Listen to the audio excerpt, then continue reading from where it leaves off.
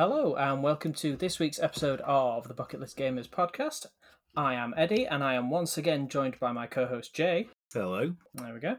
And this week we are looking at a personal favourite of mine. It is a bit of an obsession of mine, to be fair. And we are looking at Dark Souls, which is number 54 in the list and came out in 2011 for multiple platforms. I think because they were genuinely trying to push it at that point, because its predecessor, Demon's Souls, which, quick aside on that, never understood why they called it Demon's Souls rather than just Demon Souls, because it's so much easier to pronounce. But yeah, that only came out for the PS3 and didn't sell particularly well, got a bit of a cult following behind it. And then when Dark Souls came out, it had massive hype behind it, because it was sort of a bit of a video game snobbery thing of video games these days are too easy, so let's play this really challenging Japanese RPG that is so hard, so difficult, and it makes you want to pull your own fingernails off. And yeah, it sort of gained a massive cult following after that. Yeah, it all passed me by. I don't know why, what I was doing in 2011 that I didn't see this or get involved with it. Probably playing Fallout from like 5 years before that or something like that. But yeah, I don't know. 2011, I should have been all over this and I just never had it. Weren't even aware of it until, I don't know, probably like Elden Ring time. I obviously knew these games existed, but I had no sort of interest or looking into them all until Elden Ring. And that obviously came with all the hype as well, didn't it? And everyone going crazy for that. And at that point, I was like, oh, maybe I should look into it a bit more. And I think, again, I know I sound like this miserable old curmudgeon that doesn't like any games anymore, but it's just, I do enjoy playing them. I'm just not good at them. And it frustrates me, which I know they're designed to do. But it just then frustrates me to the point of I don't want to play it anymore. And Elden Ring is an example, because this is my experience of the series, is that game and that game alone. First time I got it, I was like, oh, I'm proper geared up for this. I want to play it, really looking forward to it. Turned it on, went completely the wrong direction to what you're meant to go. Because I know the Dark Souls games sort of lead you very clearly down a path, don't they? And I know they don't hold your hand or tell you where you need to go, but it is quite a linear experience. Whereas Elden Ring is come out and literally go wherever you want and do whatever you want. And I came out, completely ignored the fact that I probably should have just gone straight forward, turned round and went a different way, was looking round, got killed multiple times by things that I had no right trying to fight. I'd picked a bad class as well, as it later transpires, but I didn't know this at the time. And I found this little underground thing full of rats, and I was like, I can beat rats. Rats shouldn't give me any trouble. So I took these rats out after like 5 goes, because they just kept ganging up on me and killing me. And there was a chest, and I thought, oh, this chest's probably got something in it really good that'll help me. Opened the chest, and it warped me into this like mine that was full of really, really strong enemies, and I couldn't get back. And in the end, I ran out and tried to attack one, just got immediately annihilated. So I'm like, right, I'm going to sneak out. So I snuck out of this mine as much as I could. They all started chasing me. I legged it, found a fire so I could save it at least, and then just proceeded for about 4 hours to just get killed by anything I encountered, because it had warped me halfway across the map, even further from where I should be. And I think the last thing that killed me was this ghost that looked like the Burger King mascot. You know, the terrifying Burger King with the huge head and the crown. Identical to that, but blue and ethereal. And he was just battering me from about, I don't know, 500 yards, so I couldn't even get close to him. And I just went, no, and turned it off. And then Ric Flair, one of our Patreons, I was talking to him about it, and he's like, oh, I love these games. So he ended up coming around, and we played it together, as in, he literally played it, and I sat there and watched and went, you need to use a potion now, or something's coming from that direction, and acted like a second pair of eyes. And we got relatively far in it, but it's one of those games that you have a week off it, you completely forget where you are, what you're doing, how to play it. And we ended up in that situation, so we've not played it for a while now. But it is fun, and there are a lot of games where it's difficult, and I like the repetition of just grinding to get better and better and better. But I tend to prefer it in like roguelike games like Enter the Gungeon and Rogue Legacy and stuff like that, where you progressively get better and you notice you're getting better at it. Whereas on Dark Souls and Elden Ring, that I feel like that process is a lot more protracted and it's very small steps, and you need to play it for a long time to realise how much better you are than when you first started it. And I think that's probably what puts me off really investing in a game like that. That said, I do enjoy watching them played. I think it is, for me, it is one that I will enjoy watching someone else suffer as they do it. And I think the other thing about Elden Ring, I don't know if Dark Souls works in the same way. There were bits in it where we went into a boss fight, for example, and when you die, your experience falls out of you, doesn't it? And you can go back and collect some of it and get some of your stuff back. That happened in the boss room, which you can't leave once you enter. So we then got stuck in this cycle of we're either going to lose loads of experience points because we'd not done anything with it for ages, or we beat this boss. So we ended up fighting the same boss for about an hour straight until we either got lucky or figured its pattern out, I don't know which, and actually beat it, and then we're able to keep the experience. But that would have drove me to the point of frustration if I was the one that was controlling it. And bless old Ric Flair, he soldiered on, and we actually did manage to get the win in the end and carry on. But yeah, it's one of those, I think just before we crack on, my first experience of a Dark Souls type thing, I got a mobile game, and I don't think it was Dark Souls itself, but it looked very similar to those games. And it was the same thing. You were fighting these huge monstrosities that you have no right to beat, but doing certain things you could beat them. But it was all swiping. So you literally got into a fight with this big enemy, and it's like swipe left to avoid that attack, swipe right to avoid that attack, swipe forward to attack. And that's pretty much all you could do, but they made it really interesting because all the enemies were different. I remember one enemy was like this huge... I think there's a sword stuck in the ground, and you went up to it and tried to pull it out, and this huge enemy comes out of the ground to fight you. And depending on how you beat it, you could go in two different paths, and it was branching paths. And I really enjoyed that, and I played it loads, but it nearly broke my phone because it was so intensive. It made my phone turn into like a heat brick. And I had to stop playing it eventually for fear that it might melt all the solder inside it and just stop my phone from working. But that was my probably first experience of that type of you're just going to get constantly until you get good type of game. To your point, you never feel like you get stronger like you find in most RPGs and even sort of roguelikes. You will acquire gear in roguelikes where you feel you noticeably get stronger. Granted, the enemies usually scale with you, so you do more damage, but the enemy's health bars are longer, so it sort of balances off. But in Dark Souls, I mean, the tagline of the game, the original game anyway, is prepare to die, and it's completely apt for the entire series, to be honest, because you die a lot in Dark Souls unless you are supremely good at it. And I mean, I've seen people who can play it using sort of dance mats and stuff like that, have completed the entire game and have done like full Dark Souls trilogy runs where they get no hits. And if they get hit, they have to restart from game one again and go through it. And I've seen people complete them.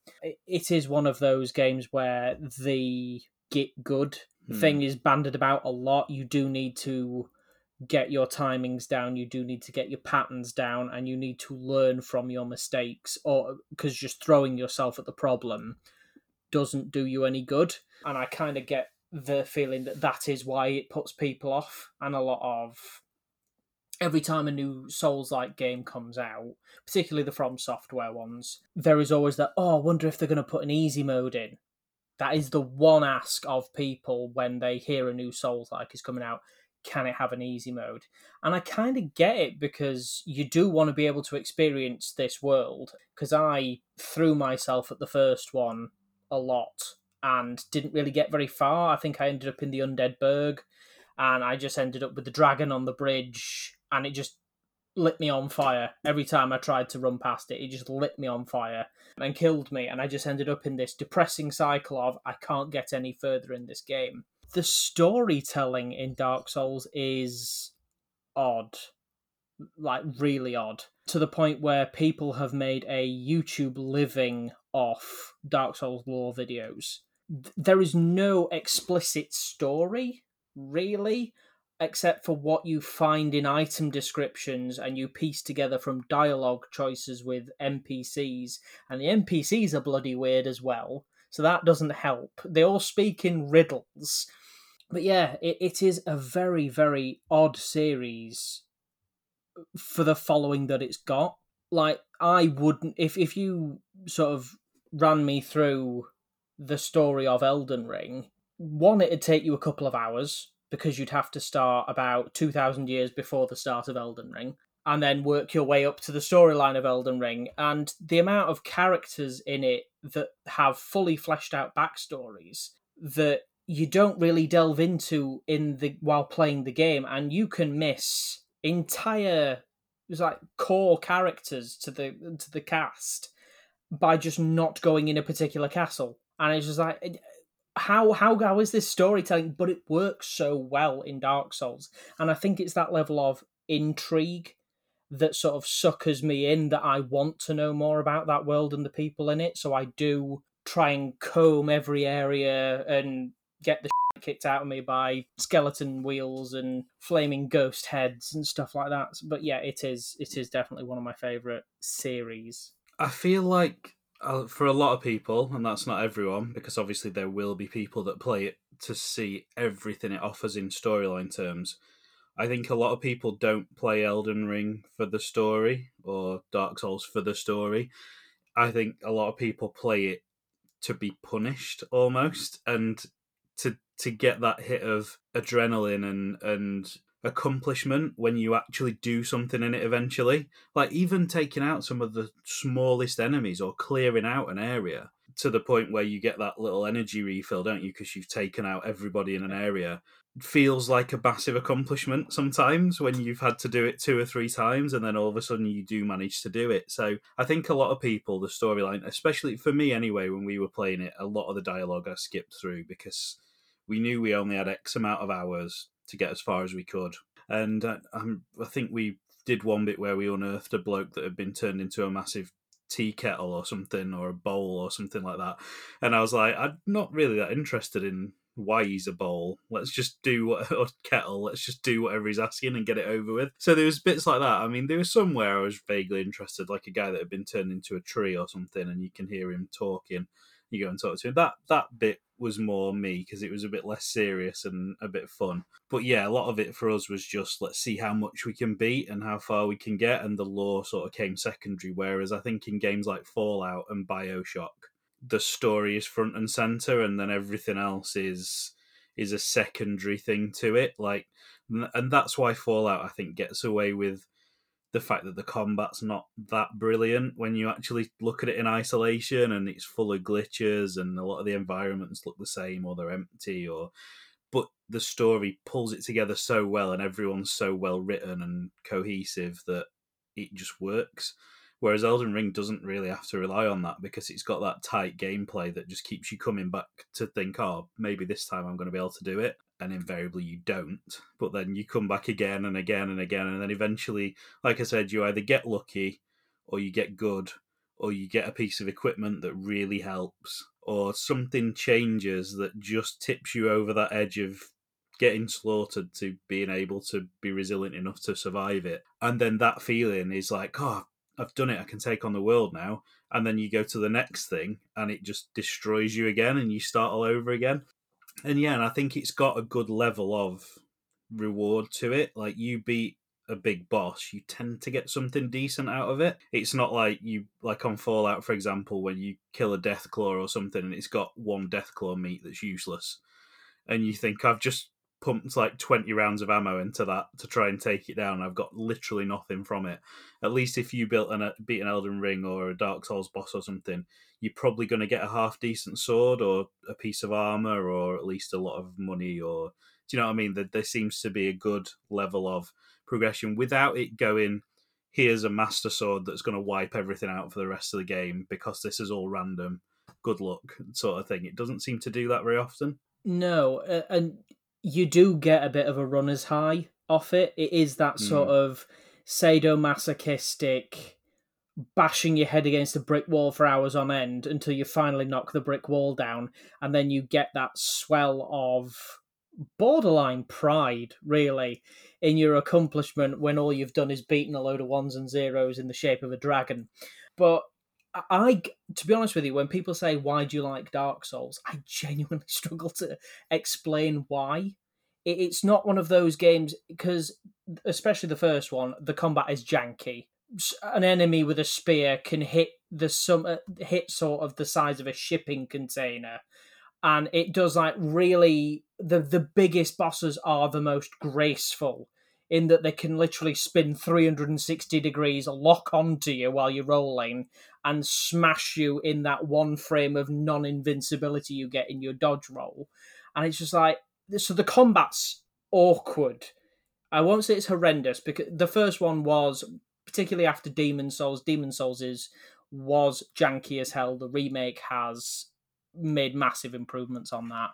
But the Dark Souls was, of course, the next sort of tentative steps into a wider world from the game's perspective anyway. And the combat's still janky as hell. This scenery in the skybox is something that sets Dark Souls apart, because if you see something in the distance, like a ruin or a cathedral, 99% of the time you can end up going there. It's not like one of those massive, impressive-looking skyboxes in some AAA games where you can see something off in the distance, but you will never go there. It is just there as set dressing to make the game look impressive. Whereas Dark Souls fundamentally is impressive on a layout level, because there's no map, which is horrific at the best of times. And you just find yourself in constant loops where you're unlocking a door and going, oh, I wonder what this is. I'm back at the beginning of the level again, because of course I am, because that was a shortcut. Thanks for that. I'm just going to go down one of the other 4 or 5 sort of corridors that I walked past, and oh, look, they're all full of death. You just end up in these cycles. The game is ridiculously hard. There is no plot to speak of if you don't go looking for it yourself. So the graphics aren't phenomenal. I mean, Dark Souls 3, Bloodborne, and Elden Ring, fantastic graphics. Beautifully done. Dark Souls 1, not that great. It's all quite blocky and still, early days. So I don't get what I like about it, but there is something that has sort of wormed its way inside my brain that tells me I love Dark Souls games, I love Souls-likes, and every time a new one comes out, do I try it? The only one I haven't tried up till now is Lies of P, which is the one based on Pinocchio. And that is because it is supposed to be the hardest Souls-like ever created up until this point. And that does put me off, because at a certain level, I just want to go, I don't want to do it anymore. I've downloaded it because it's on Game Pass. Or it was, whether it still is, I'm not sure. And then, I read what you've just said, and I was like, I'm not ready for that. It looks fun, and I want to know the story of it. Yeah. But I just feel like I'm not going to be able to cope with that game. And it's just, like I say, it's going to frustrate me to no end. I'm going to get nowhere. And then I'll just end up watching a playthrough. So I may as well just jump the gun and go and watch the playthrough instead. And just go from there. I have been looking back through my extensive game library to try and figure out, app library, to try and figure out what that game was that I was talking about on my iPhone. And I can't see it in here. So it looks like whatever it was, either I'm missing it or it's been taken down off the App Store, which sounds more likely if it was making people's phones practically explode. But on another note, I was looking through these, and apparently at some point I downloaded and played a game called... there's a lot of stuff in here that I don't ever remember downloading or playing. But this one stood out to me, as it probably would to anyone, when you look through and see a game called Embarrassing Bodies, Angry Boils, which I don't remember ever seeing or playing. It's no longer available on the App Store, so I don't know why that other game's not showing, because that one's not showing as available anymore. So you'd think the other one would still be on there, but it isn't. So that God knows what that entailed. That might be one to Google after the episode. I'm hoping it was a game and not some sort of medical lookup that I've completely blanked out because I went through a particularly painful boil at some point in my life. The way you described it, it sounds like Titan Souls, which was a very interesting take on the Souls genre, because it was isometric and it was a one-hit kill game. both for Right. yourself and for the boss. I don't think what you've described is because there weren't any dodge mechanics really that made you have to flick the screen or anything. But yeah, you had a single arrow, and you had to hit the boss whilst dodging around all of its attacks, sort of thing.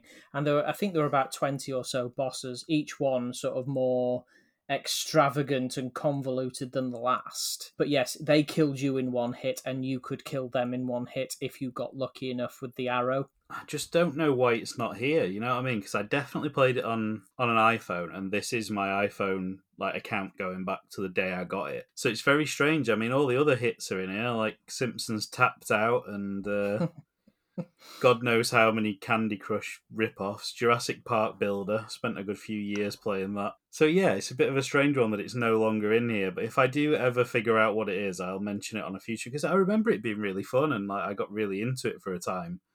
It just really did, like, it would drain a battery from 100 to like 10% in like 30 minutes.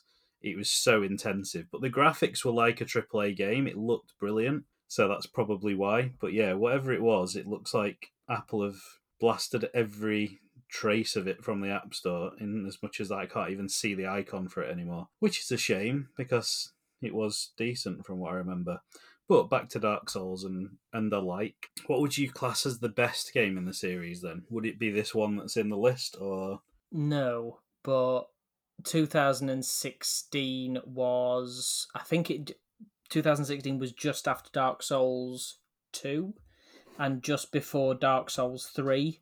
So Dark Souls 3 was a lot easier, but it came with massive advancements in technology, so the graphics were absolutely stunning. Dark Souls 2 is a bit of an outlier in the series, really. It's some people really like it, but the majority of fans of Souls-like don't rate it that highly, and I think that's because the game as a whole loses the series' sort of traditional weird, horrific monstrosities. It is quite a lot of a dude in armor. It is varying degrees and sizes of a guy with armor on. That's kind of what Dark Souls 2 boils down to in terms of bosses.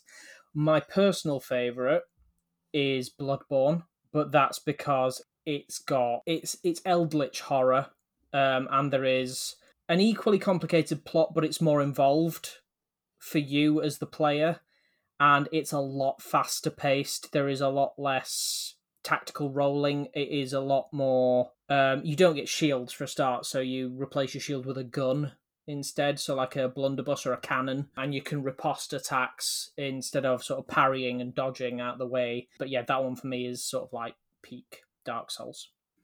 see, you've answered my question there, because I was going to ask you what the difference was between a Dark Souls and a Bloodborne game. So is it just the setting, and then, like you say, the fact that you've got a bit more weapon variety rather than a shield, or is there more to it than that? There's a bit more to it than that. There is a significant difference between Dark Souls 1, 2, and 3, so each one has made progressive steps and there are significant changes as you go along. But they are all quite medieval fantasy, whereas Bloodborne is sort of Victorian, Right. gothic horror. There's a lot more to do with blood, hence the name. In Bloodborne, everything is blood. So everything from Dark Souls that was Souls related, they have literally just lifted, shifted, and replaced the names with blood instead. So you get blood Estus, blood vials instead of your ability to heal, blood echoes instead of souls, which you can use to level up your character. The game is really weird, like Necronomicon and H.P. Lovecraft levels of those weird horror, cosmic horrors, and a lot of sort of blood sacrifice and stuff like that. But it's still a very, very well and competently put together game. One that I'm surprised has never had a sequel or hasn't even had a remake or a remaster. It is just stuck on the PS4. I don't even think there's been one for Steam. I think it is just sat on the PS4, unless it has been modded and shipped onto Steam. But last I remember, anyway, it hadn't been changed and upgraded for Steam. No, it does say just platform PS4, yeah. And it is a Sony exclusive. I think they'll struggle to relinquish it over to anybody else, really. But in that case, give us a remaster or a remake. To be fair, one of the nicer ones of the series, if there is such a thing, is Sekiro, Shadows Die Twice, because that is a very involved plot. It is very linear. Your character is an actual character. He has a name, he has a voice, and he actively participates in the storyline of, rather than just being some random git with a halberd who goes around stabbing things and killing bosses. He is actively involved in the storyline, and it's very parry focused. So if you can't get the parry timings down, the game will just eat you alive. But it is a lot more forgiving in the early days up until you get like to the midway point, and then the bosses just sort of ramp up ridiculously. But you do learn more from your mistakes in Sekiro than you do in Dark Souls. So going back to Bloodborne, you've got a couple of options if you want to play it now. It is on PS5 for $15.99, but it does say that certain features may not work. But I can't imagine. That sounds like something that you stick on any game that's not specifically made for the PS5. So that's $15.99, or it's included in PlayStation Plus Extra, which is I think the second tier, is it? Yeah. So if you're paying for that, you get it included in that. Or there's 30 quid, there's the Game of the Year edition. So there are still options to play it, but not as easy as it probably should be. The more you talked about it then, that was probably the one that I was keen to play, so I might go and have to look at my PS5 account and just see if it's ever... Because it might be that I've already got it. Sometimes they did them on like their version of Games with Gold and stuff like that, didn't they? So it might be that I've already got it on there and I just didn't know it. That one does sound interesting to me, and I've just read that it's one of the more forgiving ones in the series as well, in terms of difficulty. It is. So yeah, it is. And like I say, the storyline's there and you can get a better gist of it. To bring on to my next question then, if you were talking to somebody who hadn't played any of these games, aka me, apart from Elden Ring, where would you suggest they start for like I suppose the easiest or the most, not the most accessible, because most of them you can play in some way or another, but like what would you say is the most accessible game in terms of getting into it and knowing what you're doing without having janky controls and stuff holding you back? I would probably say Bloodborne is one of the easier ones to get into, particularly if you like a bit of gothic horror. It's not scary by any stretch of the imagination, but it is a lot easier to understand. The combat has nicer flow to it. You can recover health as well in combat, as opposed to having a little pause to take a swig out of your Estus flask and hoping to God that the fat demon thing with the massive club isn't going to smash your f***ing head in while you're mid-drink. You can, so if a boss hits you and you are able to hit back within a certain time frame, you can recover some of your health. So right. I think it's the whole blood thing. You are dousing yourself in their blood and it recovers some of yours, that kind of thing. Followed up by Sekiro. Sekiro isn't for everybody because it's, for most Souls fans, it's too linear. There isn't a lot of exploration to it, and there isn't a lot of dodge rolling or anything like that. It is very much, you are a samurai, and it is a lot of riposting and parrying attacks, and you do have to get the parry timing down well in order to beat quite a lot of the bosses. Yeah. I'd then probably say Dark Souls 3. That was easier than most. I have played the majority of Dark Souls 2 and didn't get on with it at all. I just don't know what it was. It just didn't click with me. I'm assuming it's because it was quite dry and quite boring, coupled with the fact that it was at the point where Dark Souls was at its most vague in terms of where to go next. Dark Souls 1 is kind of linear. There is a specific direction you need to head, and you will find that there is a natural difficulty curve in the game. You can go one of three ways at the beginning of the game. One way is suicide, one way is quite challenging, and the other way is just nice, gentle, easy steps into it, but it does get quite difficult, but it ramps up rather than just brick wall. And probably Dark Souls 1, and then I'd say either Demon's Souls or Elden Ring, but Elden Ring is one of the most challenging that I've had. So I picked a good place to start, basically. Yeah. Is what you're saying. I feel like we also need to put out a little warning there. The day and age we live in, if you do get hurt by something, don't try and use someone else's blood to heal yourself. No. Because you're going to end up with more problems than you're going to end up with more problems that way. That's how nasty diseases get spread around. So don't do that in real life. I mean, you shouldn't have to say that, should you? But then you shouldn't have to put "don't drink" on bottles of bleach, and you still have to do that. So I feel it bears saying just in case. We don't want any repercussions coming back on us. But I think I will try Bloodborne if I can manage to get hold of it. I think that might be a good place. I'll start and give it a go. Yeah, I think the closest to a Dark Souls game that I've played, and it isn't that close, would be the Jedi Survivor game, because although it isn't that insane difficulty level, some bits of it are quite tricky and you'll die a couple of times doing them, but it uses the campfire mechanic, doesn't it, of you can clear this whole level out, but if at any point you want to heal yourself, you're bringing everyone back again. And I think that was my first experience of that kind of mechanic, which obviously comes from your Dark Souls games and can be a pain in the arse sometimes. I mean, it's obviously designed to be, isn't it? That's the whole point of it. Like, you're not getting anything for nothing. You can have this heal, but you're going to have to fight a load of people again. So unless you've got better than you were last time, you're probably just going to end up in the same situation. So I can see why they've done it. But it was a bit frustrating on Jedi Survivor when you clear a whole place out.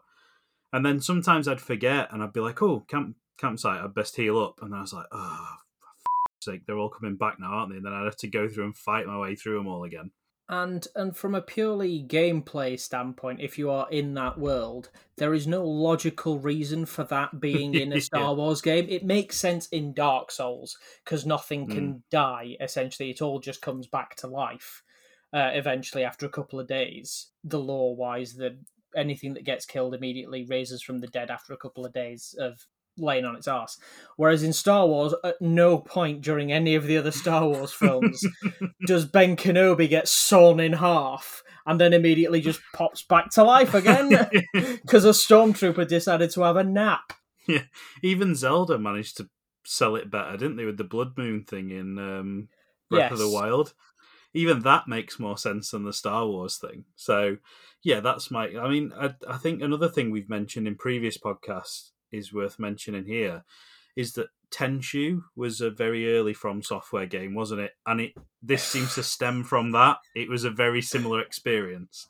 Yeah, Tenchu is one of those games that not many people have heard of, but those that have heard of it know it by its reputation alone, because I don't think many people have played Tenchu, I would assume, because it's one of those games that you probably bought when it was on, PS1? Was it Tenchu? PS1. Yeah, I did have it, and it was incredibly frustrating, but it was like a brand new experience. I'd never played a game that was like that before, so me and a couple of mates really got into it, and we played it quite a lot. And it was quite brutal as well. There was things that happen in that game that you weren't seeing in other games. Like, I think the first boss, you just cleave his head off at the end of the fight and just leave it laying on the floor, and we weren't used to seeing that kind of thing in games to that detail of graphics back then, so it got a lot of attention for us. And it was I liked it because there was benefits to being stealthy, because are you a ninja or an assassin or something like that in it, aren't you? So there are benefits to being stealthy, so you could run around on rooftops and drop down chimneys and stuff, and it made things a lot easier. But it didn't particularly punish you for just running in and slashing the shit out of everyone. So there was two ways you could do everything, and the dialogue was very sort of dubbed Japanese film. The way, I don't know if they'd done that on purpose or it was just how it translated, but that was the impression it gave. And it was, I don't think it meant to be, but it was quite funny in parts to play it. So we used to get a real laugh out of playing it when it probably wasn't the intention, I don't think, from the developers, but we got quite a laugh out of it. So I did play it quite a lot, but yeah, you mention it these days and not many people have heard of it. I think, did they do like an updated version and it just didn't get any traction whatsoever? Yeah, I think so. And I don't think it was by the same team. I think it was picked up by another developer, and it just wasn't well received because it was one of those brought into the modern day with modern sensibilities, and I think a lot of people got put off by it. They've done quite a few by the look of it. Yeah, one of the other games that has just struck me that is quite a nice introduction to the Souls-like series is Lords of the Fallen. Mm. The remake, not the original, because the original is shit. I've had the original and I did not get on with it, so I'm glad you've clarified that, because I was about to say we've played different games if that's the case. No, the original was some company trying to rip on Dark Souls and actually sort of try and crib off their success, but with no talent at all.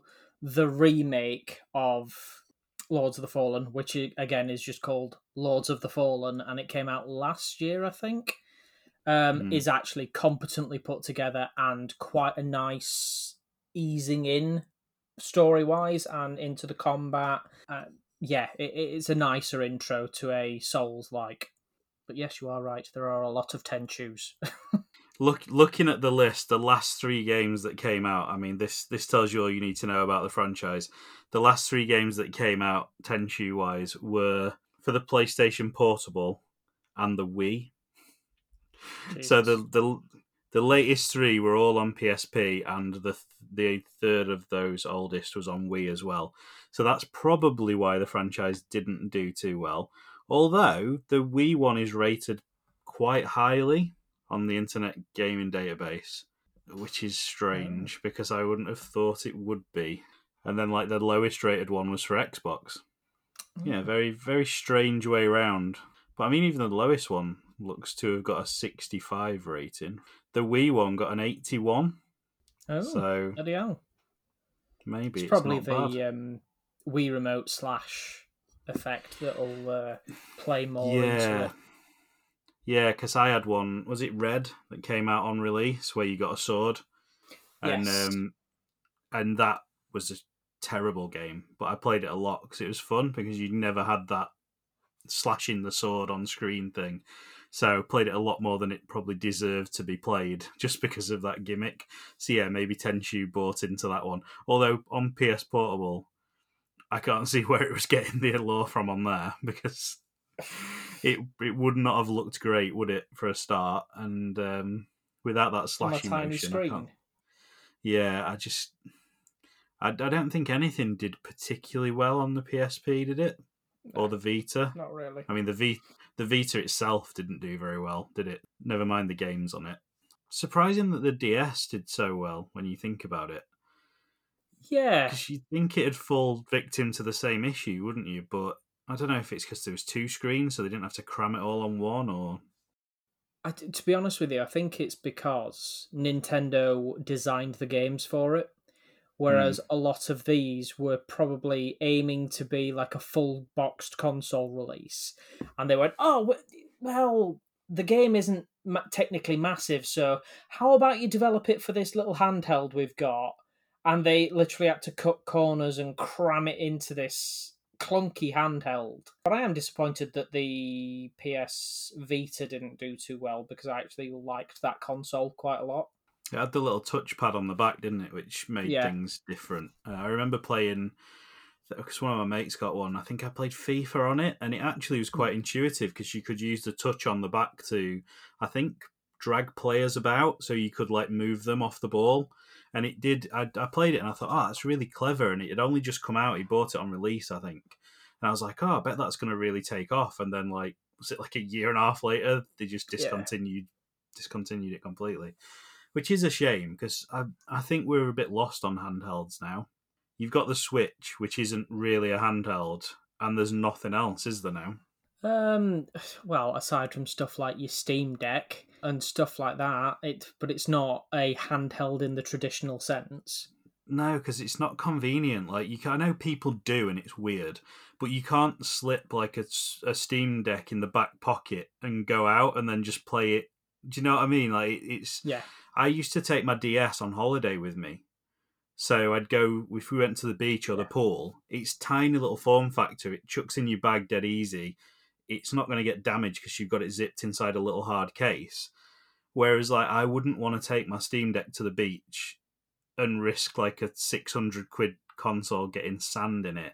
And even then, they're not. You can't play them for a long time at that size, can you? Because the weight of everything. Like on a DS, I could play a DS for hours because it's tiny and didn't weigh anything, or you can stand it on like a little because it stands up, doesn't it? So you can sit it down if you're not playing if you're playing a game where it's all stylus controlled, you don't have to even hold it. Whereas a Steam Deck, can you imagine just pitching up on a beach and being like, right, there's my Steam Deck. Let me just get my mouse or my gamepad or whatever. It's not the same thing. I'd love it if somebody did a little just another 3DS, like a better 3DS. I mean, I suppose the thing that they've sort of come out with now is it called a backbone controller that you can use for your phone, but it relies on you having a phone that isn't going to melt, that has a decent battery life to it, because most modern mobile phones don't last particularly long, particularly not when it comes to intensive use like that. I'm assuming you have to have a Wi-Fi connection or a 5G connection to be able to stream the games onto your phone, which is okay while you're in this country, not necessarily when you're getting roaming charges out the arse because you're on holiday in a foreign country. I don't know if it's the same for everyone, but for me, I'm always a little bit against playing games on my phone because, especially not at home so much, but out and about, because that is essentially in this day and age your lifeline, isn't it? Your phone. You get stranded somewhere, you ring someone, you're running late, you text someone to tell them you're running late, etc., etc. You want to look for train times, you bring it up on your phone. So for me, if I went out somewhere and I was like, oh, I've got an hour to kill, I'm going to play an hour on my phone, on my Xbox, and then my phone battery ended up at 10% and I missed my train and I needed to get a lift and I can't ring anyone then, and I don't even know the number to ring because I'm that reliant on the phone book in my phone. I don't know anyone's numbers anymore. That puts me off gaming on my phone just in case I ever push it too far. And like these days, I'll carry a power bank around with me a lot of the time if I've got a bag. But even then, I'm still a bit like, well, what if it's drained? Or do you know what I mean? There's that risk. Whereas if it was a DS and the battery ran out, I'm just like, oh, I can't play that anymore. Back in the bag. And then I'll charge it up when I get home.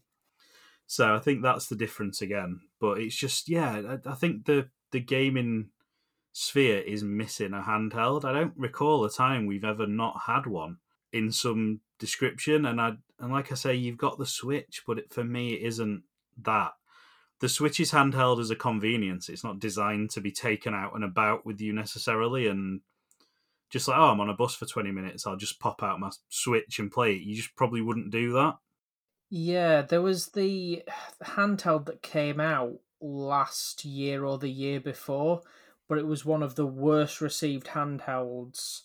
Was it something like it was developed by Epic Games or something like that, as sort of like a competitor to the Steam Deck, and it just flopped massively. And I I know there's a cannot for the couple, life isn't of there? me. There's Asus have done one, Lenovo have done one, but they're just like little mini PCs. Yeah. I think Epic did do one, yeah. I'm trying to think of what you're on about, because I think I've seen it in YouTube videos where it's just not done well at all. No, it has flopped massively. I was thinking of the Amico, but that's not a portable, that's just a terrible console, isn't it, that never really delivered on what it was meant to be. But yeah, I think for me, that's what the world's missing, like a little Game Boy. There's nothing like, and I suppose you can get, have the EverDrive done a portable now where you can play old games on it, and you can get these. I think I've got like one called a Pocket Go, but obviously that's a very spurious ground to be on when you're talking about what games you can and can't load onto there legally and that kind of thing.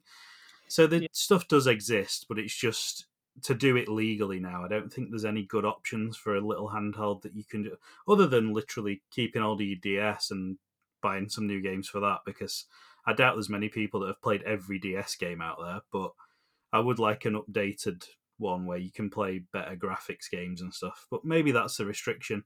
Maybe they can't make better graphics in that small form factor anymore.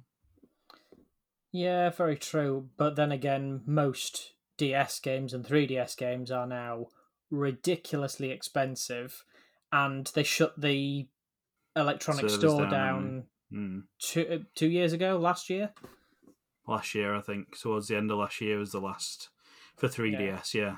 And I think they've done the same for the Wii U, have they? Or that's coming soon? Because I think Mario Maker 1, there's like a month left or something before you won't be able to play that online, which essentially renders that game completely worthless, because why would you build a level that you can't upload and you can't download anyone else's levels? So yeah. But there is actually a campaign going on. I don't know, as of this coming out, whether it'll still be going on, but there's a YouTuber called DGR, and it's him and a load of... I don't know if it's him that's fronted it, but he's got involved with it in his videos. There's a Discord and stuff for it where they're trying to complete every level in Mario Maker 1 before the servers go offline. And they've got it, I think they're down to like 30,000 levels or something left.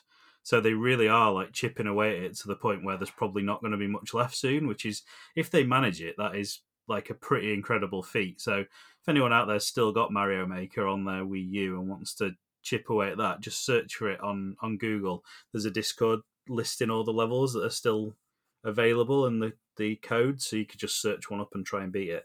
I think there's probably going to be... The reason they won't be able to get it down to 0, I think, is because there'll be levels that people have made and then Nintendo have patched out glitches, and that's the only way you can finish them. So those levels now stand completely unbeatable. But I think they've probably got a contingency in place for that, to say this level literally cannot be completed, so we're knocking it out of the list of ones that are left. But yeah, I thought that was interesting that people have banded together to try and complete an online level maker game. It sounded quite fun. And you just know that like 2 minutes to server switch off, some knobhead's going to upload a new level and be like, that one never got beat. Just like ruin the whole thing. Yeah. But there you go. Score-wise, again, Dark Souls, I can't really have an input on this week's score, so I will leave it to you to decide where you think it sits in our 100. It's incredibly biased for me, as the majority of this list has been, to be quite fair. We've tried to be objective with a lot of it, but obviously our personal tastes and preferences have sort of overridden a lot of things, Tetris being one. That's what we said, basically, was what we were always going to do as well. We always said this was our list and not the public's list. Do you know what I mean? So if there's a game that we despise and everyone else in the world loves it, we're not going to give it 100 because everyone else likes it. I think it's fair enough to be biased. And like I say, I think if I had played them, I'd like them. I just never got round to playing them. I mean, do you want to rate it as Dark Souls, or do you want to rate it as Dark Souls, a collective From Software games type thing?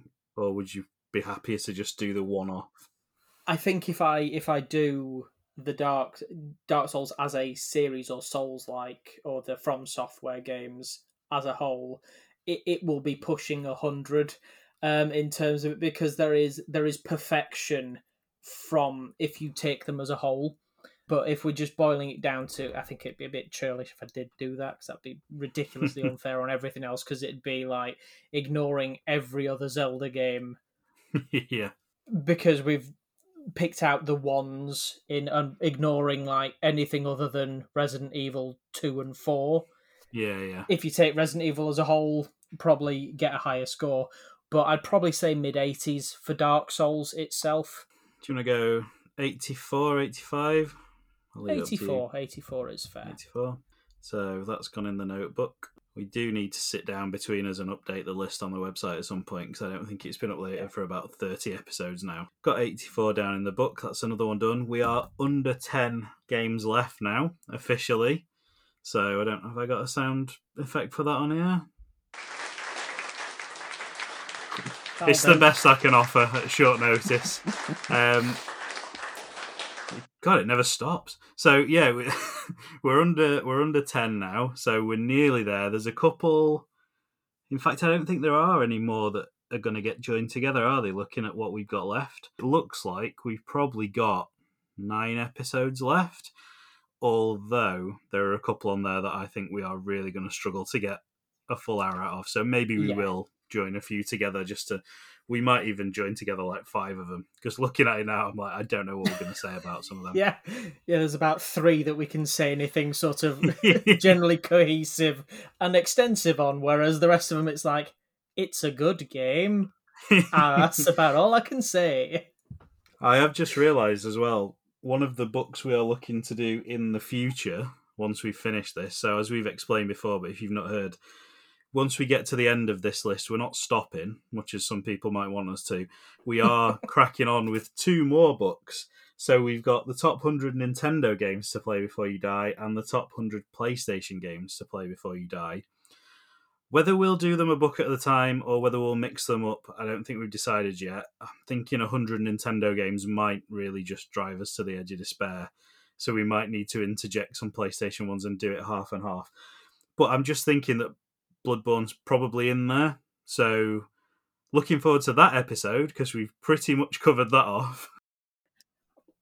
I could go proper in depth in terms of lore for Bloodborne. Incidentally, while we're on the subject of lore and stuff like that, if anyone has sort of watched playthroughs of Dark Souls and hasn't really had the first clue about what's going on in them, or wants to sort of watch a Let's Play and then pick up the lore on the side of things, or you're just not going to, you're just not going to get into the game, but you want to know more about the storyline of Dark Souls 1, 2, and 3, Demon Souls, Bloodborne, Elden Ring. There is a gentleman on YouTube called VaatiVidya, which is VaatiVidya, all one word, and he has basically done lore videos for every single entry in the series, and it's broken down in terms of individual aspects of the storyline. So it's not front to back all of the storyline in one go. There are ones where he does overarching plot, and then he'll mention some important characters in there, and then it's for you to go and watch that video to get their storyline and see how it all sort of interweaves.